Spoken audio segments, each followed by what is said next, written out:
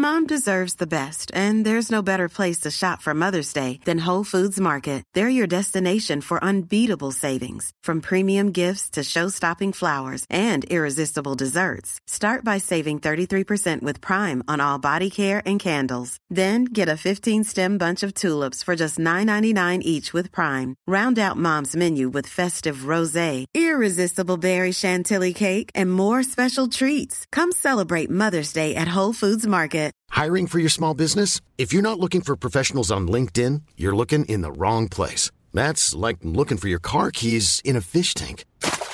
LinkedIn helps you hire professionals you can't find anywhere else, even those who aren't actively searching for a new job but might be open to the perfect role. In a given month, over 70% of LinkedIn users don't even visit other leading job sites. So start looking in the right place. With LinkedIn, you can hire professionals like a professional. Post your free job on linkedin.com/people today. Hello and welcome to another Travel Talks episode. This is episode 30. Alex, who have we got on today? So today we've got a good friend of mine, someone I've known for about 6 years, and that is Zach Jalab. So Zach Jalab, for anyone who doesn't know him, is a presenter. He started out on Football Daily, but now works for Chelsea Football Club, the team he supports as well. So he's travelled a lot for his own work, and we also speak about where he's travelled in his leisure as well. And that includes a really interesting story about his time growing up and actually living in Algeria due to his dad being from Algeria. It's a super interesting chat we got to have with him, because not everybody gets a chance to grow up kind of experiencing two cultures, an Algerian culture, a North African culture, and a UK culture. And Zach talks about that in such a great way. He obviously has such fond memories about it, and I was loving hearing it, and hopefully the listeners will too. Yeah, I was too. It's a great episode, so even if you're a football fan or even if you're not, there's something for everyone, and you should really, really enjoy this one. All my mates are going to be moving to the secondary school, year 7. They're not kind of like their next step, and I'm going to Africa. We lived near a zoo, and so in the mornings you would hear a lion roar. Wow. Legit, this is 100%. I promise you. You'd hear it roar, and you'd be like, "Oh wow, this is the morning now." Like, we've got the alarm clock is a lion. Oh, also, what can I say that won't get me in trouble? Say that. Yeah. I've had the chance of trying some through my other half's family. Like, I love shorba now. Oh. I love like good couscous dishes. Oh, and yes! Before I went plant-based, I was obsessed with her dad's lamb. Oh, which was just unbelievable. This is what I want to hear. Zach Jalab, it's an absolute pleasure to have you on Travel Talks, mate. First of all, how are you doing? Good, thank you, mate. Yeah, not too bad. It's been a long time coming. This is I've seen the growth of it, and it's excited to be here. Thank you for having me, mate. Decent. Zach, I feel like we have crossed paths in many ways over the years. Yes. I'm pretty sure we played football together a few times as well. Is that right? Yeah, I wouldn't be surprised. I think there's been several occasions, whether it was hashtag with Spencer, with Wembley Cup, you name it. I think we've always been there and just like said hello, like a quick nod or so, but never fully maybe had a conversation that was deserved. I was a little bit of a crap ringer for some Adam Boltwood Diagonal View football action. I think we all were a few times, 100%. Yeah, get chucked in goal for when you've been called about an hour beforehand. Exactly. Well, thanks. It's good to have you on, mate. Should we get cracking in? Should we kick in with it? Because I've got a massive question to start off for you, mate. It's huge. It's how we like to do things here.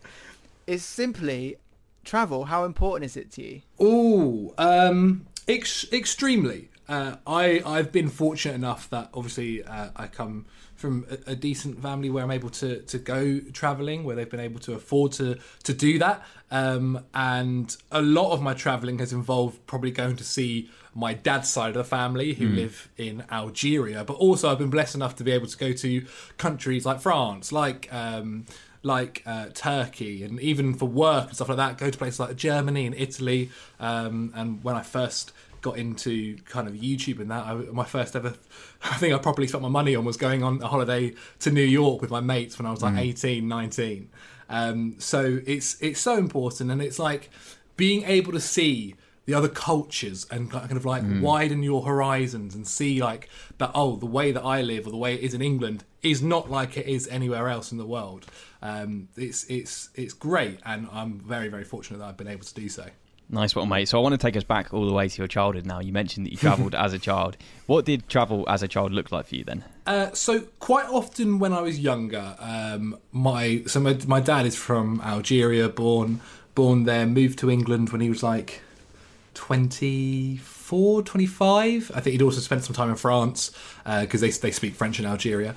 And yeah, so often we would go to North Africa to kind of see my dad's family, to say kind of just to spend like 2 weeks there out of a year and kind of see the family. And my dad's got quite a few siblings. I think he's got 5 brothers and 6 sisters. Oh wow! Or 4 brothers and 5 sisters. Strong. So like every single day would be spent like seeing someone or seeing family that we haven't seen in about a year. And yeah, sometimes instead of maybe going to Algeria that year, because maybe my dad would have gone during Christmas time or around that time to go see them, we would go somewhere maybe like Spain or I think there's even been times. I mean, I count it as travelling. I don't know if it's the exact same or maybe leaving the country, but even like caravanning in Wales and things like that, where so many kind of like different experiences. But it's been there since I was young, and I do recognise like it. Not a lot. There are some people I talk to where they're like, oh yeah, I didn't go on a plane until I was like 15, 16, and so to be able to say like, I think within the space of 6 months of being born, my mum and dad had gone to like Spain with me or something like that. So it's so important, and obviously like being able to do that is brilliant. So some of those trips you just talked about then, the caravanning in Wales, the Spain, the seeing family in Algeria, do you have any particular fond memories that kind of really stick out?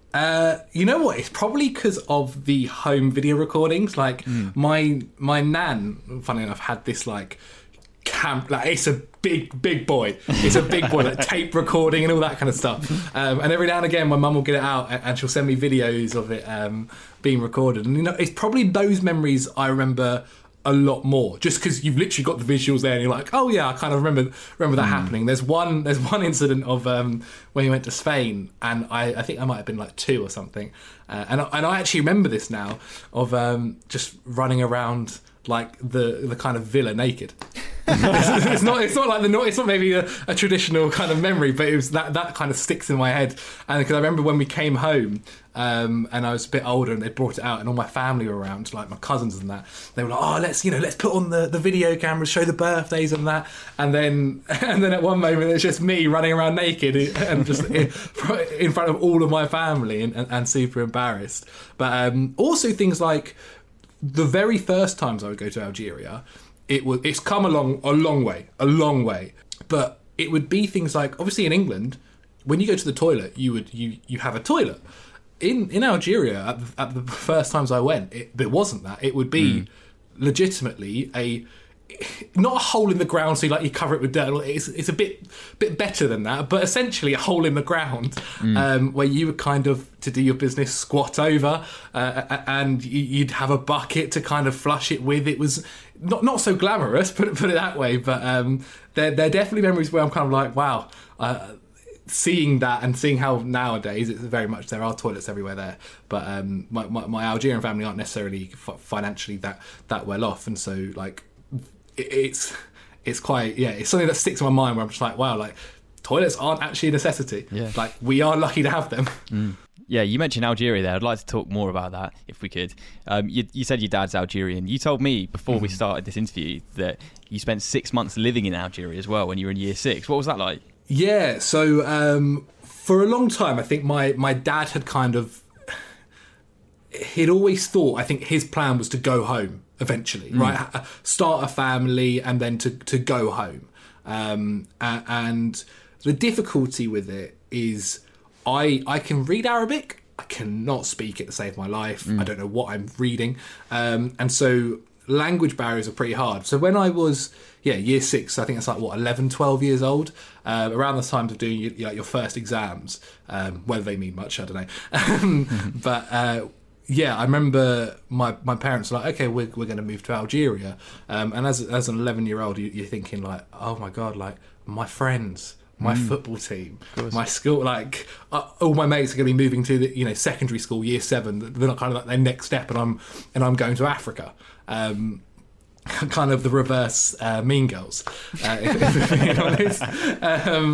But yeah, long story short, we got there. I remember instead of, because we were taking a lot of stuff from England over from our house to Algeria. Because my dad had actually spent a lot of time when he was in England generating money to build a house there for us. Because it was quite cheap to do so at that time, and so the house was like, I don't know, 70% done, and then they decided, okay, before I move into secondary school, probably now's the best time rather than if he was in secondary school.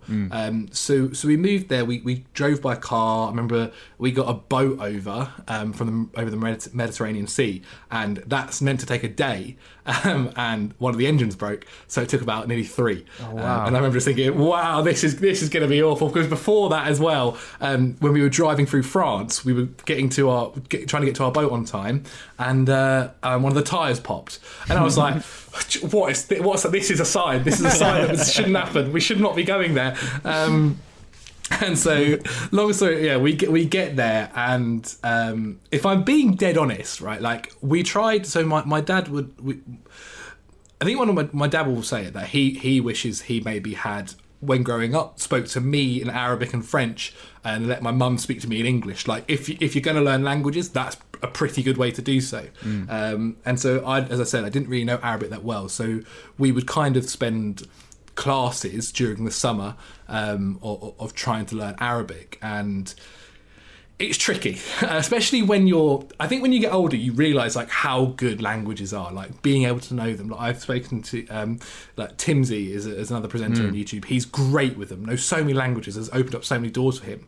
And even now, like I look at it and go, I wish I'd learned French and Arabic. But when you're 12 years old, or younger, and your dad or whoever's going, oh, let's go learn some Arabic, let's go to this lesson to teach, and you're just like, I've just come out of school. Yeah. Like, I don't want to go learn Arabic. I want to go watch see BBC, play football with my mates in the park. Like, you don't want to do that.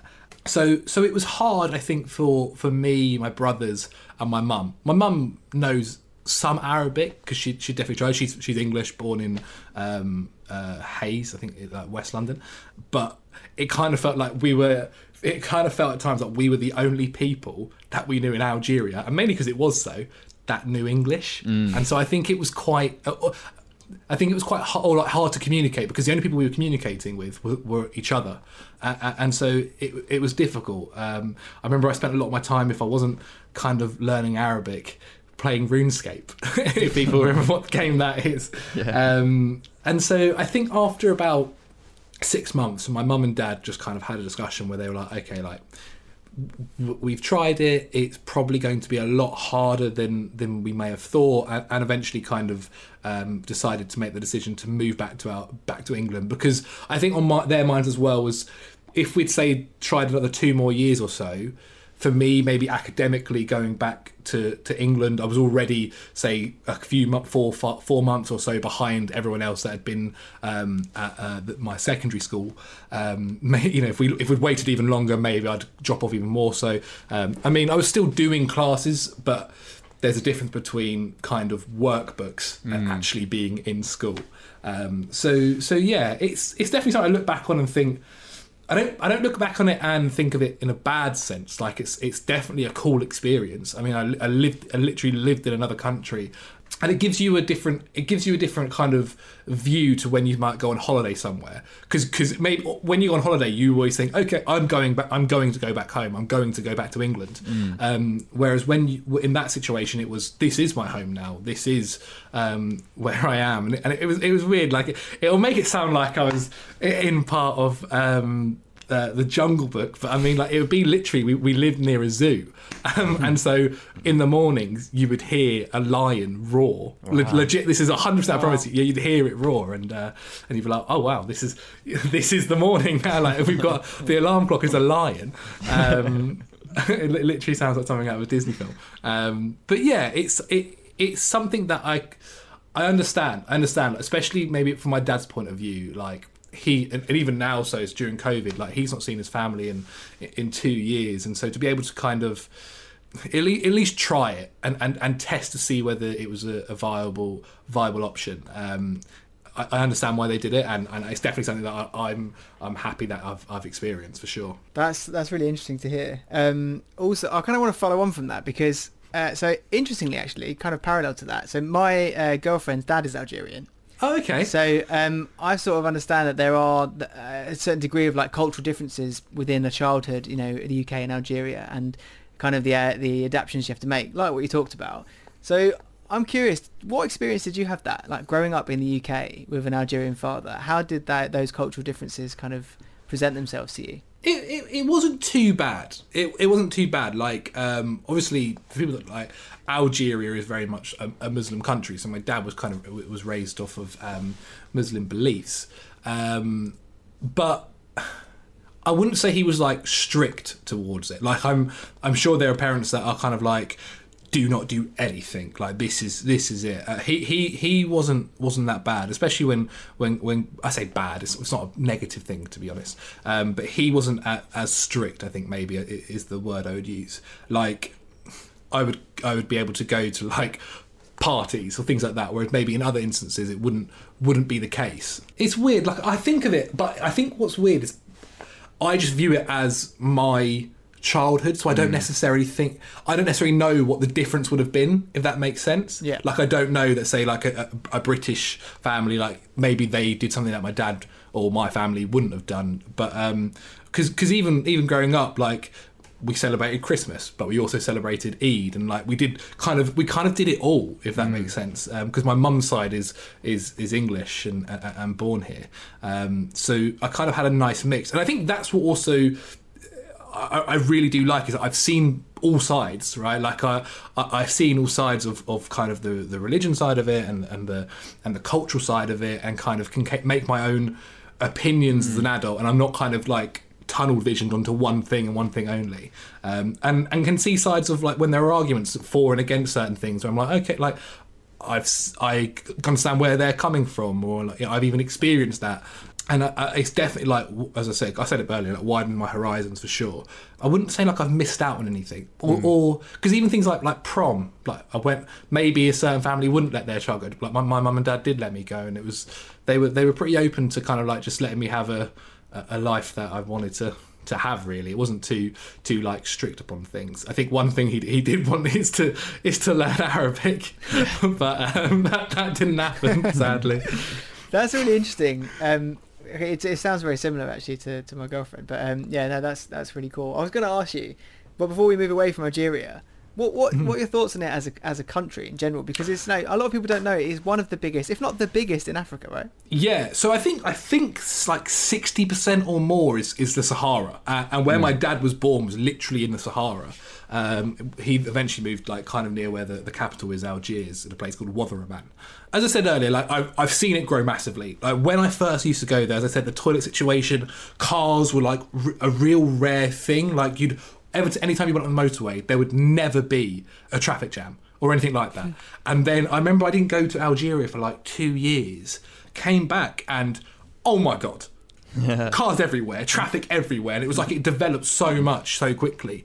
But it's never going to be, or I don't know, you get into it political wise maybe, but it will never be maybe the level of Morocco, right? People look at Morocco as a tourist destination. I don't see Algeria having that unless like financially stuff changed there and politically stuff changed there.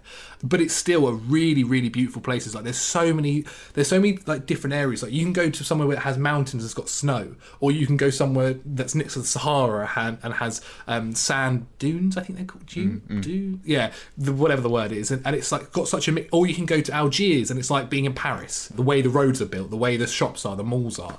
So it does feel like at times you're in Paris.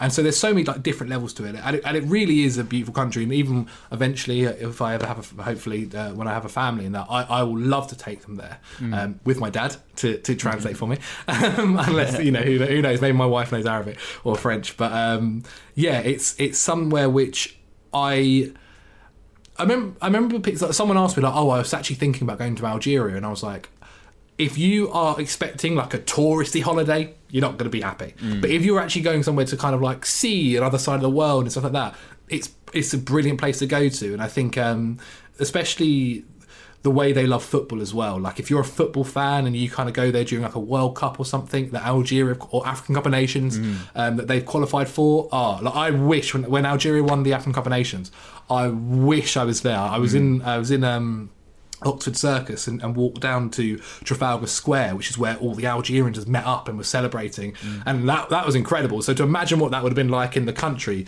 would have been insane. But yeah, it's definitely got better. It's grown massively. I wouldn't say now, like maybe when I first went there, I would say it's quite a third world country. Now I would say it's definitely improved on that. It's funny that you say about the football thing, just quickly, because my girlfriend's dad always asks about Algerian players that play for West Ham, like how they get on. Doesn't care about the club.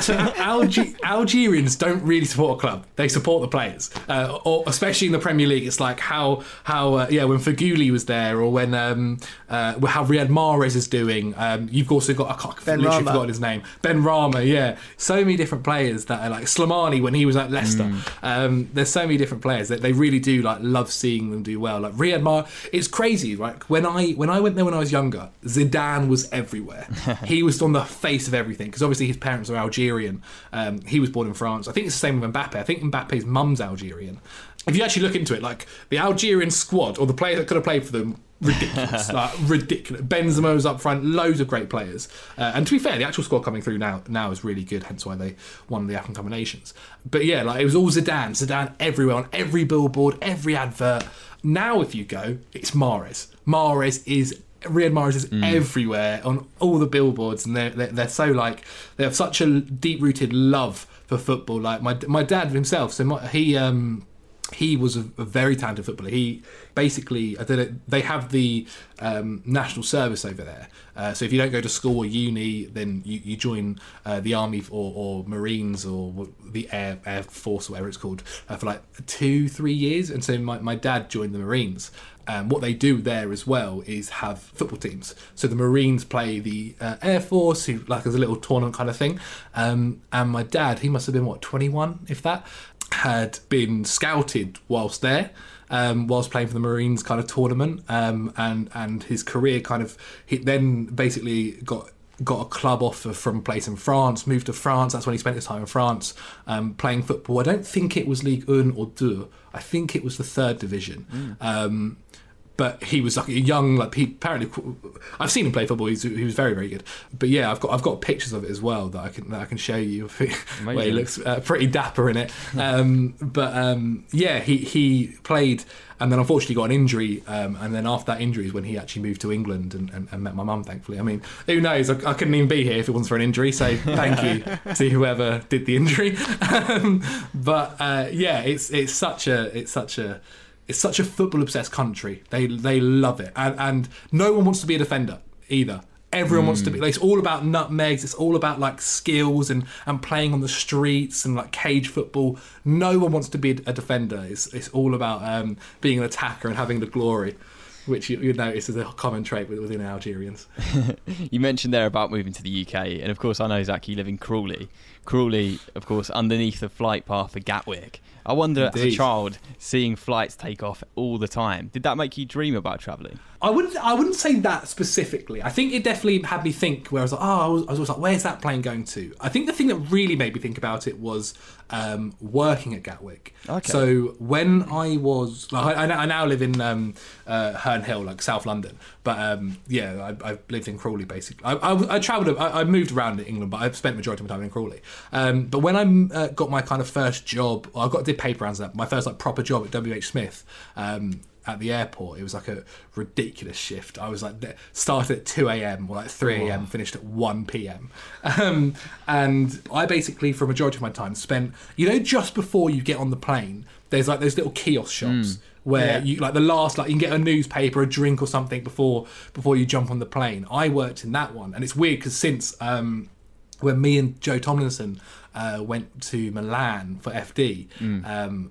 we passed that shop, and I was like, wow, this is weird, because I was like, this is when I used to think. I was like, I always say, they always think like the thing you'd say is that, oh, like, where are you going and all this kind of stuff, and I talk to them and they'd be like, yeah, I'm going to LA, I'm going to Italy, I'm going to Germany, like all these like cool places, and you're like a 16-year-old just sitting there going, nice, like, enjoy, like, I hope you have a good time and all that kind of stuff, just thinking about like, I can't wait to get into a position when I can travel and do that kind of stuff, and that used to make me, probably every day I was there, I probably thought about like, oh, I can't wait to go to this country, and just thought about so many different countries, and if I wasn't like reading the newspaper at the same time or on my phone whilst waiting for customers, it was probably thinking about where I could fly to eventually. Love that. That's amazing. So you talked about moving or being in London. What made that move come about? So I'd got to a point with FD where I'm probably not actually financially stable to move, but I'd basically been travelling from Crawley to Oxford Circus every day for a long majority of the time. Like, I don't know.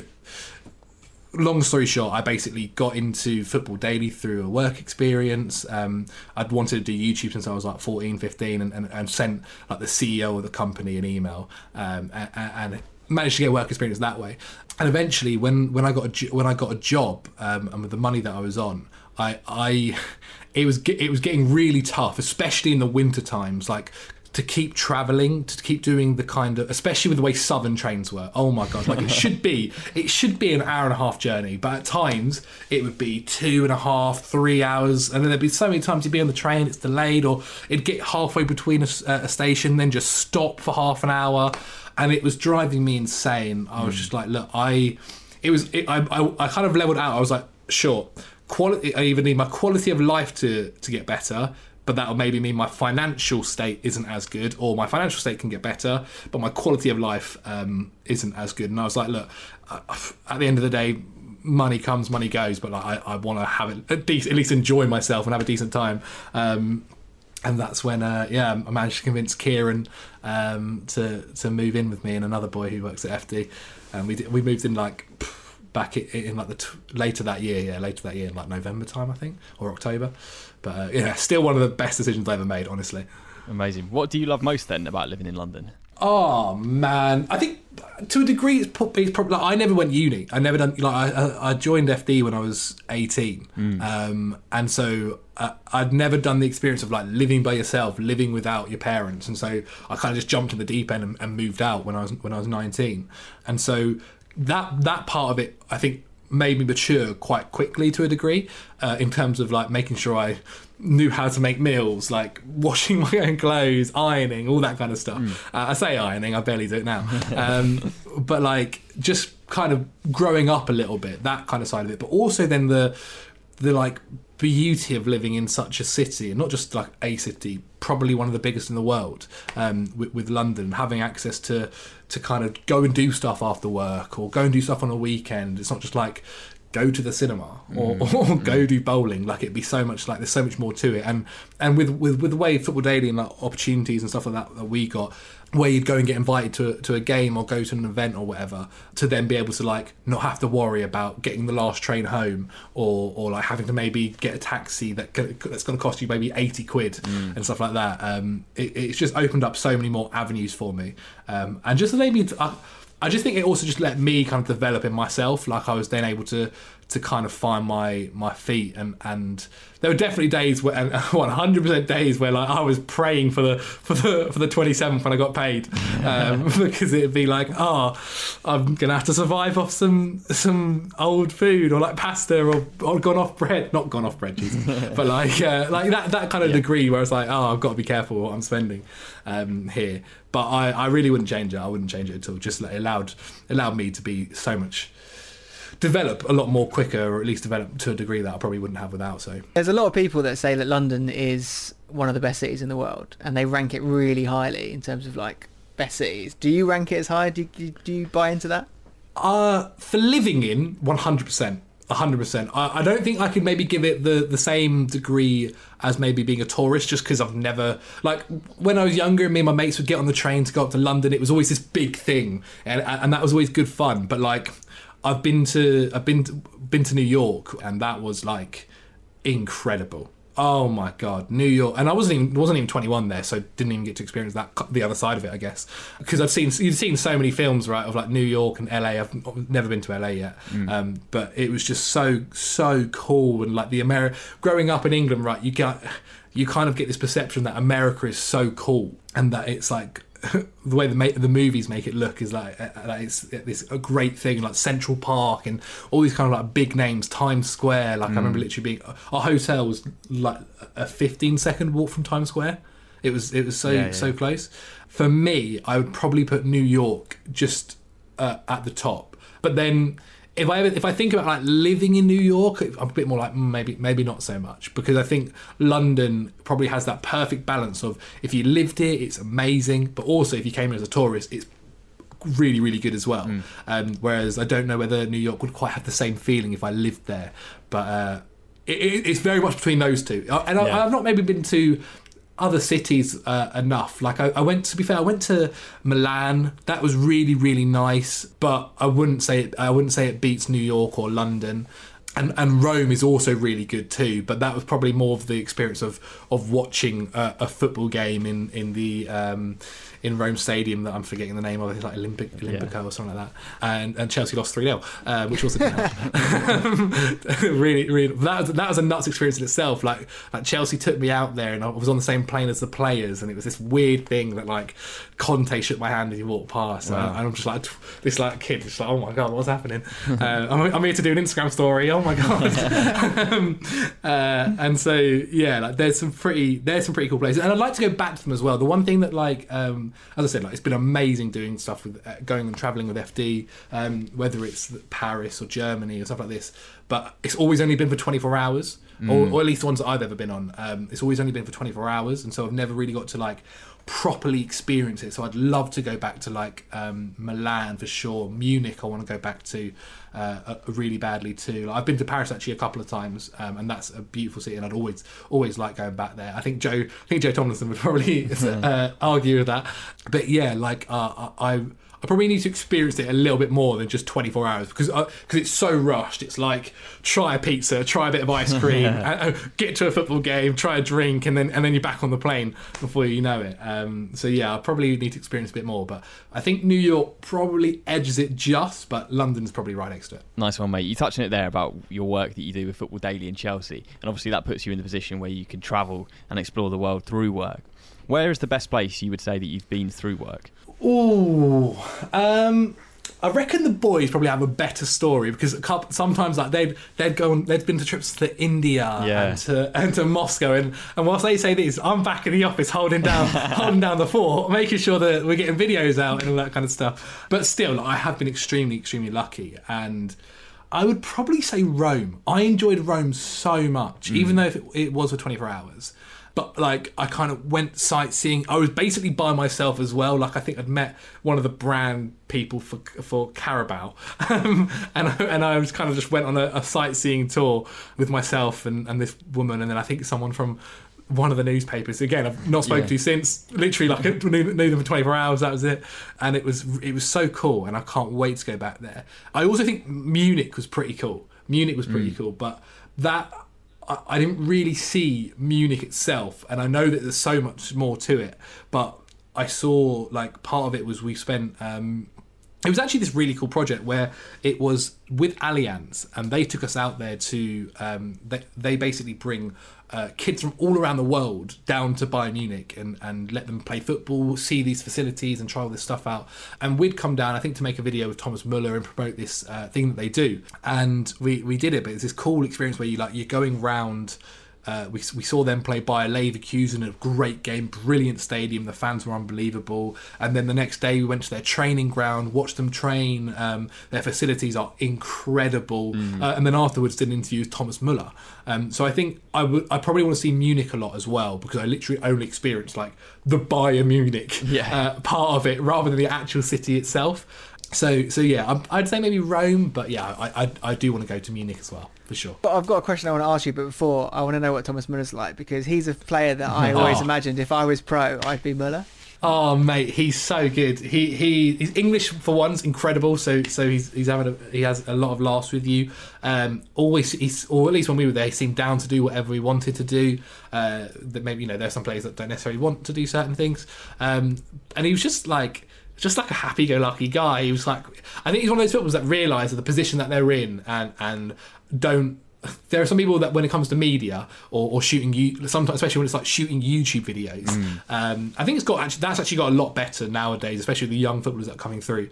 But when it's like when they hear, oh, it's a YouTube video, they're like, oh, okay, whatever. Whereas he was all down for it, like making jokes and kind of like calling us out on some of our questions. I can't quite remember, but I think we did a little quiz thing as well, where he was like. He basically like said that was definitely wrong, one of the questions, and like, but in a funny way. Like, I didn't get annoyed about it, but it was like, I promise you that's wrong and all that kind of stuff. But he was really, really good. And when we watched him train as well, oh my lord, what an athlete! Like, even in training, those sessions there, I think it was around the time when like Renato Sanchez was there as well, and so, like watching those boys train was like incredible too. But he's a top guy, and I'm just happy we beat them in 2012 Champions League final. Nice. So one last question on football before we move on to talk about other areas of travel. If you had to build a football bucket list, what would sit right at the top for you? Oh, right at the top. I think it's hard because I haven't experienced them all. Like, I would love to go to a Boca Juniors River Plate game. Love to do that. That would look incredible. Again, like I know you've been to Dortmund, Alex. Yeah. I'd probably say then River Plate Boca would be incredible. Yeah. Just to go to South America as well, I'm really interested in. I'd love to go there. I remember one of the places I've always wanted to go to is Cuba for sure. But yeah, that I've seen so many videos and so many like cool, like when the game starts and all that, where the fans like throw over these kind of things and like confetti and all that kind of stuff. It looks so good. It looks so good. And to be honest, most kind of like derby days are always good fun. Even I mean, Inter Milan versus AC Milan, when the fans are back there, is going to be great and all that kind of stuff. But yeah, I'd probably say Boca River. But I mean, I'll take any derby day outside of England. Having been outside Boca Stadium before on a non-game day and soaked up the vibe, I can't even imagine what it must be like on a derby day. Oh my god! Just you know what? Oh, maybe even a World Cup final wouldn't be too bad. Oh yeah, to be fair. Yeah, World Cup final would not be too bad. Or oh my god, imagine the scenes of when it was Real Madrid versus Atletico Madrid in the Champions League final. Something like that would, like those kind of one in a lifetime moments. They'd be incredible too. For sure. All right, so if you're looking for plump lips that last, you need to know about Juvederm lip fillers. With Juvederm Volbella XC and Juvederm Ultra XC, your lip look, whether it's subtle or bold, can last up to 1 full year with optimal treatment and no additional maintenance. Find a licensed specialist and see if it's right for you at Juvederm.com today. That's JUVEDERM.com. Add fullness to lips in adults over 21 with Juvederm Volbella XC or Juvederm Ultra XC. Do not use if you have severe allergies or a history of severe allergic reactions, or if you're allergic to lidocaine or the proteins used in Juvederm. Tell your doctor if you have a history of scarring or taking medicines that decrease the body's immune response or that can prolong bleeding. Common side effects include injection site redness, swelling, pain, tenderness, firmness, lumps, bumps, bruising, discoloration, or itching. As with all fillers, there's a rare risk of unintentional injection into a blood vessel, which can cause vision abnormalities, blindness, stroke, temporary scabs, or scarring. For full, important safety information, visit Juvederm.com. Burrow is a furniture company known for timeless design and thoughtful construction, and free shipping, and that extends to their outdoor collection. Their outdoor furniture is built to withstand the elements, featuring rust-proof stainless steel hardware, weather-ready teak, and quick-dry foam cushions. For Memorial Day, get 15% off your Burrow purchase at burrow.com/ACAST, and up to 25% off outdoor. That's up to 25% off outdoor furniture at burrow.com/ACAST. I'm Sandra, and I'm just the professional your small business was looking for. But you didn't hire me because you didn't use LinkedIn Jobs. LinkedIn has professionals you can't find anywhere else, including those who aren't actively looking for a new job, but might be open to the perfect role, like me. In a given month, over 70% of LinkedIn users don't visit other leading job sites. So if you're not looking on LinkedIn, you'll miss out on great candidates like Sandra. Start hiring professionals like a professional. Post your free job on linkedin.com/people today. Millions of people have lost weight with personalized plans from Noom. Like Evan, who can't stand salads and still lost 50 pounds. Salads generally for most people are the easy button, right? For me, that wasn't an option. I never really was a salad guy. That's just not who I am. But Noom worked for me. Get your personalized plan today at Noom.com. Real Noom user compensated to provide their story. In 4 weeks, the typical Noom user can expect to lose 1 to 2 pounds per week. Individual results may vary. So moving it nicely away from football, onto kind of more the wider topic of travel. Favourite city in the world? Is it one you've already mentioned, New York, or is there something we haven't talked about yet? I think it's New York. Yeah, I still really want to go to like. I was going to say like. I really want to go to like Perth, which I think may beat it, and LA. I think LA could beat it if I go there, just because that is literally like TV central. That's all we've ever seen growing up. But also like I really want to try going to like the kind of eastern side of the world. Like I really want to try and visit Asia eventually, and there's like a whole plan in my head that one day I'll get to a point where I can kind of like travel a bit and spend a bit of time just literally traveling and seeing all these places. But right now, the place I've been to, yeah, New York for sure. Lovely stuff. And if you had to talk about a particular memory from your trip in New York, something which you did, which maybe you could recommend for other people to get involved with too, what would you say? Oh, also, what can I say that won't get me in trouble? Say that. Yeah, it's not. Yeah, we tried let's just say we tried the under-21 card a few times. That was fun. You know what? Like, honest to God, one of the things that I enjoyed so much about it was just walking everywhere. So like we were there for 5 or 6 days, and we didn't get the metro until the last day when we had to go somewhere quickly, because it was so cool to like.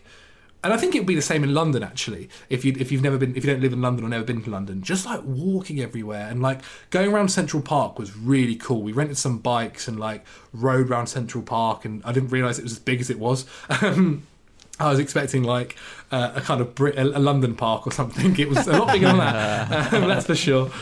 You sound like a traveller that likes doing lots of different sort of cultural things in like maybe a city. For sure. So, is that fair to say? Are you a city guy as opposed to a sun lounger or a mountain trailer? I get bored really easily.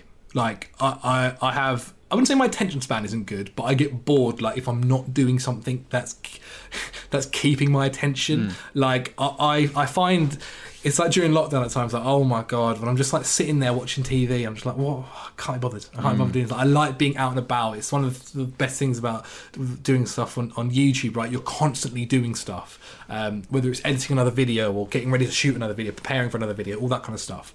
And I've always been someone that gets bored super easily. That's not to say I wouldn't necessarily like enjoy it. It's just maybe not the thing that would be on top of my list. I actually reckon I'd probably be quite surprised if I went like hiking and backpacking up a mountain and stuff like that. But I find that with the way that I am personally, I would probably do this kind of like activities and stuff like that rather than maybe I was going to say the boring stuff. It's not the boring stuff, but like in the way my like head's programmed and stuff like that is maybe how I consider that. So talking about food and drink. Now, yes. I'm particularly interested to hear your thoughts on this, knowing you've kind of got like a split cultural upbringing. Sure. First of all, would you consider yourself a foodie? 50-50. Like, I'm a bit fussy. I weirdly, as I've got older, I've become a lot more fussier. I was nowhere near this fussy when I was younger, whereas nowadays I kind of know what I like, and I will always happily try something. But if I don't like it, I will never touch it again. Okay. Which like, for instance, and when I mean fussy, it's things like I don't like fish apart from tuna. All fish apart from tuna. I'm not a big fan of chips. Like things like this, where it's weird. It's like weird, Wow. It's weirdly fussy. It's weirdly fussy. But as I said, like, I will always try something, and if I like it, then I'll continue to have it. If I don't like it, then I'll try it again in 10 years. Still don't like it. 20 years later, etc., etc. And it's weird stuff. Even stuff like rice, which like my dad will hate to hear, but I hate like boiled white rice. If it's got flavour to it, love it. If it's just boiled white rice, can't stand it. Cannot stand it. All right, let's talk about food then in a kind of situation of countries. Where do your favourite cuisines come from? And in particular, which country? Italy was great. Italy was fantastic. Everything about it, the food was never under an 8. Always unbelievable. Tried like the kind of traditional Italian things as well, and I will say like every time I've been there, I've also been lucky enough to kind of go with a PR company, so I'm not paying for anything, and it's always been at like a very, very high top restaurant. Like first time I had caviar was in Rome, and I don't like caviar. I'll tell you that for nothing. But like, it was like a caviar risotto. Like the risotto, to be fair, risotto was nice. Yeah. First time I've ever had that, and but the caviar was not good. But Italy's food was great. But I would also say as well, North African food is good fun as well. Like very kind of meaty and the mixes they do with things like is fantastic. Sometimes it's very kind of like eat with your hands as well, which is something I don't know why, but something I quite like. Like I'm a big fan of kind of like a chicken, like a drumstick and ripping it off and that kind of stuff. So yeah, I would definitely say Italian food, but then like second, or not by far, North African food for sure. I was going to ask you about that because I've had the chance of trying some through my other half's family. Like I love shorba now. Oh, I love like good couscous dishes. Oh and yes!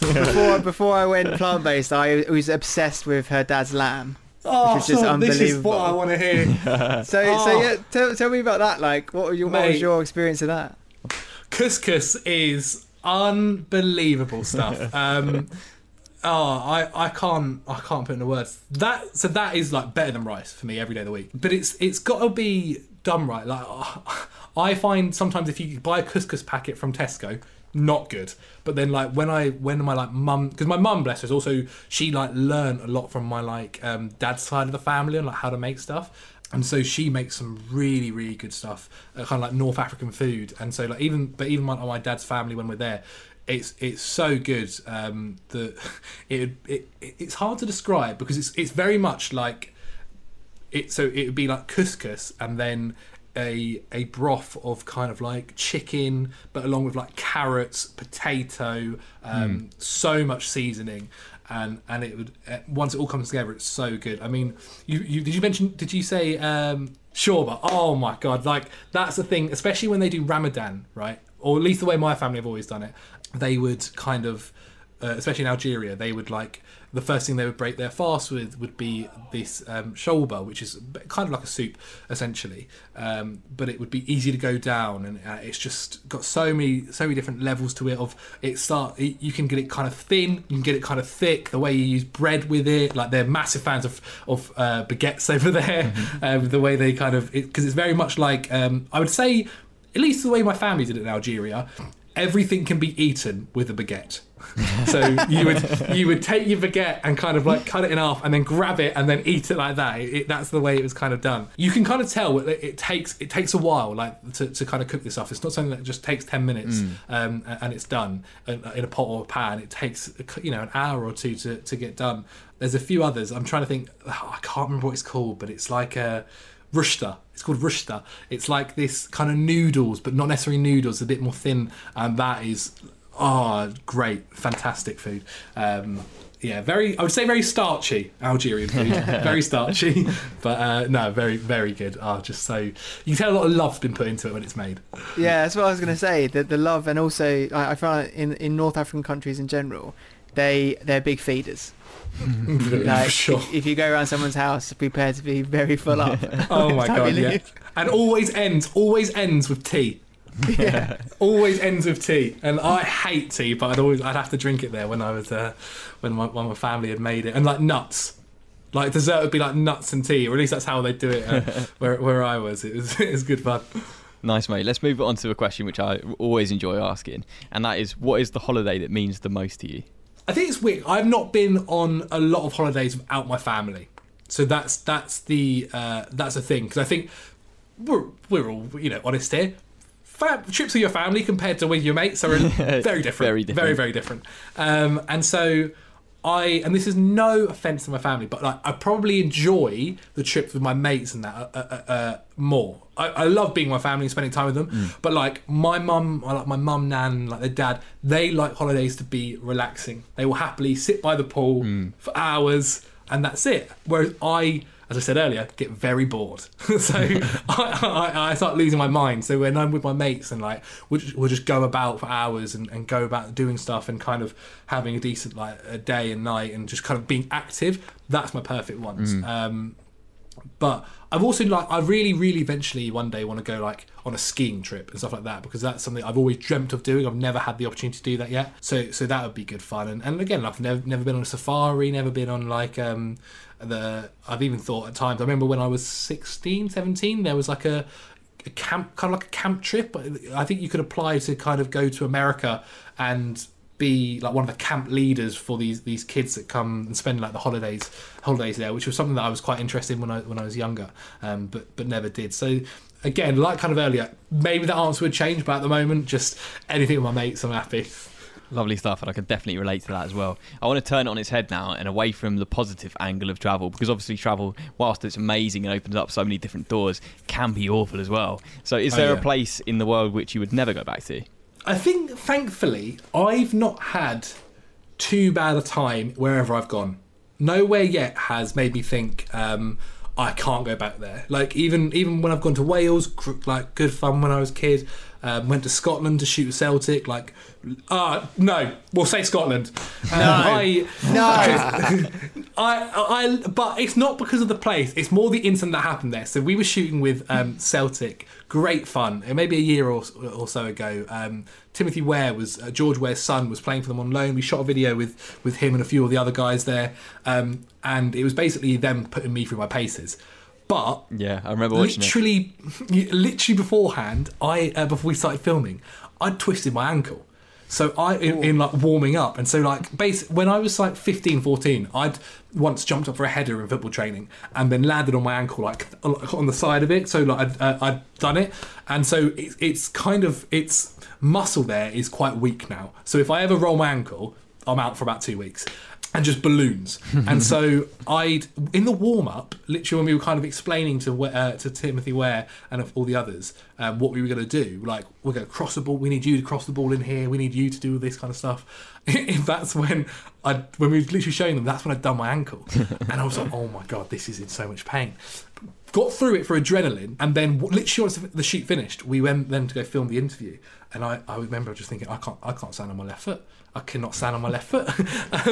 And so for the rest of that day, I was like hobbling about, and I was like, I actually need crutches, lads. Didn't get any. And so I wouldn't blame Scotland for that, but that's probably my worst memory of being on a trip for it. It wasn't pleasant.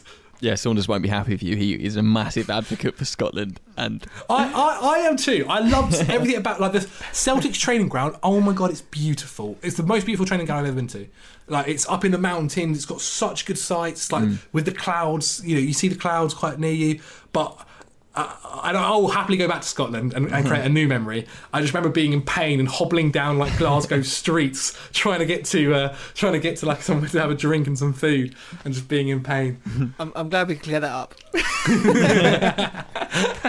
Right, let's talk about bucket list dreams and destinations now. You spoke about it from a football angle and where you would like to go to watch football, but let's take it more in a broad travel sense now. Bucket list dreams. First of all, do you have a bucket list? And secondly, what would top it if you do? I don't have a bucket list, but I think I have one just in my mind. I've never written one down or whatever, but I know there are several countries that I'd like to go to. I mentioned earlier Cuba. As I said, always been obsessed with Cuba. Always wanted to go there. Just culturally, and there's actually several places in South. Like, I'd like to do a little tour of South America. I think Brazil is a fascinating place, Argentina as well, and even places like Mexico. I kind of think maybe the obsession with Cuba came a little bit from Florida and watching the Fast and Furious films all the time. Like, it's my favourite franchise, and I've also, as I said, LA I really want to go to. So that kind of side of the world is definitely I'd be interested in kind of going back to and visiting. But yeah, Asia I'm really interested in. And I don't really have a specific country that I want to go to, because there are so many as well. But I really like, it's the cultural side of that I think is so interesting. And I think when I was younger, I definitely didn't appreciate that. I think when I was younger, I was very much like America, like or somewhere in Europe, like those are the countries. And then as I've got older, I've kind of like seen maybe films or documentaries where I've been like, oh, like that would be really, really interesting to go to, like India. I remember the guys shot something for Football Daily there, and I was a little bit jealous that I didn't get to go, and like that was like really, really cool. And so that place, and I've actually got family as well in Australia, so I'd like to maybe one day go and visit them. They'd be up there. I kind of, as I said, like, I have this plan, and whether it happens or not, to reach like 27 or 26. Be good financially and all that kind of stuff, and be like, you know what, I'm going to take 4 months off and just go travelling. Whether that happens or not, we'll see. Fingers crossed. But hopefully there's no pandemic by then. And yeah, that's the kind of plan. Because I think beforehand I'd always kind of said, I'm going to do all my travelling when I'm older. Like right now in my 20s and that, I'm going to focus on like just getting to where I want to get into my career. Like I'm still not necessarily where I want to be in my career. I want to go further.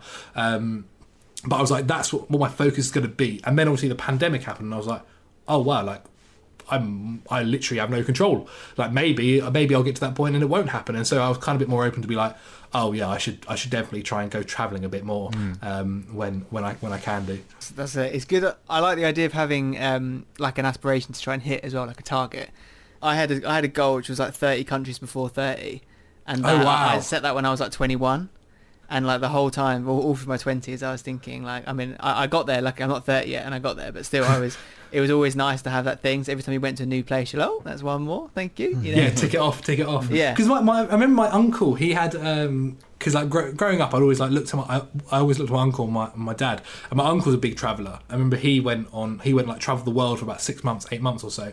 And I remember always when I walk into his room, he's a decent bit older than me. I think he's like 13 years older. But he would have this world map on his wall, and I've never done anything, but I think maybe I would do. And he'd have like, what are the things that you put into like a board, like a pins. Pins, and he'd have them all over it to where he'd like been, and it'd always be like so cool, being like, oh my god, like you've been to this country, you've been to that, being like a 7-year-old kid, just be like, oh my god, you've been to these, and what's it like and all that, which I probably will actually hopefully do one day. Mate, thank you so much. That was an absolutely fantastic episode. Really, really appreciate it. No worries. Good fun. Really good fun. So there we go. That was episode 30 with Zach Jalab from Football Daily and Chelsea. Really interesting conversation. Something that was completely different to anything we've had on the podcast before, which is always nice. He's got a great way of talking, hasn't he? It's very like... I don't know. It sort of draws you into his positivity. He's such a happy guy. Yeah. And I think it's really testament to what he said towards the end of that podcast, where he's talking about those experiences he's had travelling have kind of shaped him to be positive, and that's kind of what we love to hear on this podcast. And I could relate a lot to his aspirations as well, and the way that growing up has changed his travel aspirations. So from the more European-based things to thinking further afield to South America and Asia is something I can definitely relate to. So yeah, it was really, really nice to have him on. Now, Saunders, is where we need to push our new listeners to subscribe and leave a 5-star review. Absolutely. Like, this is absolutely essential, because if you enjoy these conversations, you enjoy these chats, these formats that we have on the Travel Talks podcast, give it a 5-star review. Give us a positive comment. These things, they seem small and insignificant, but they actually play a massive role in getting the podcast out there to new listeners.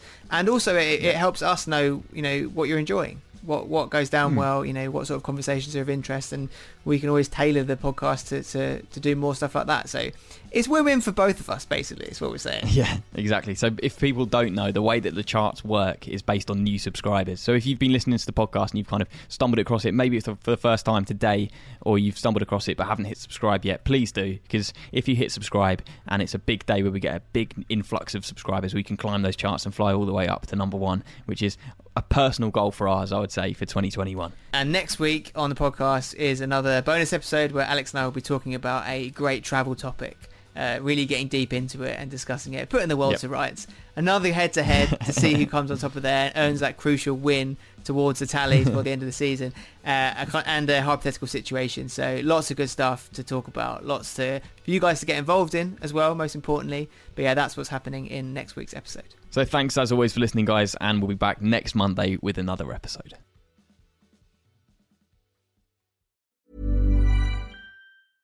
Imagine the softest sheets you've ever felt. Now imagine them getting even softer over time. That's what you'll feel with Boll & Branch's organic cotton sheets. In a recent customer survey, 96% replied that Boll & Branch sheets get softer with every wash. Start getting your best night's sleep in these sheets that get softer and softer for years to come. Try their sheets with a 30-night guarantee. Plus, get 15% off your first order at bollandbranch.com. Code BUTTERY. Exclusions apply. See site for details.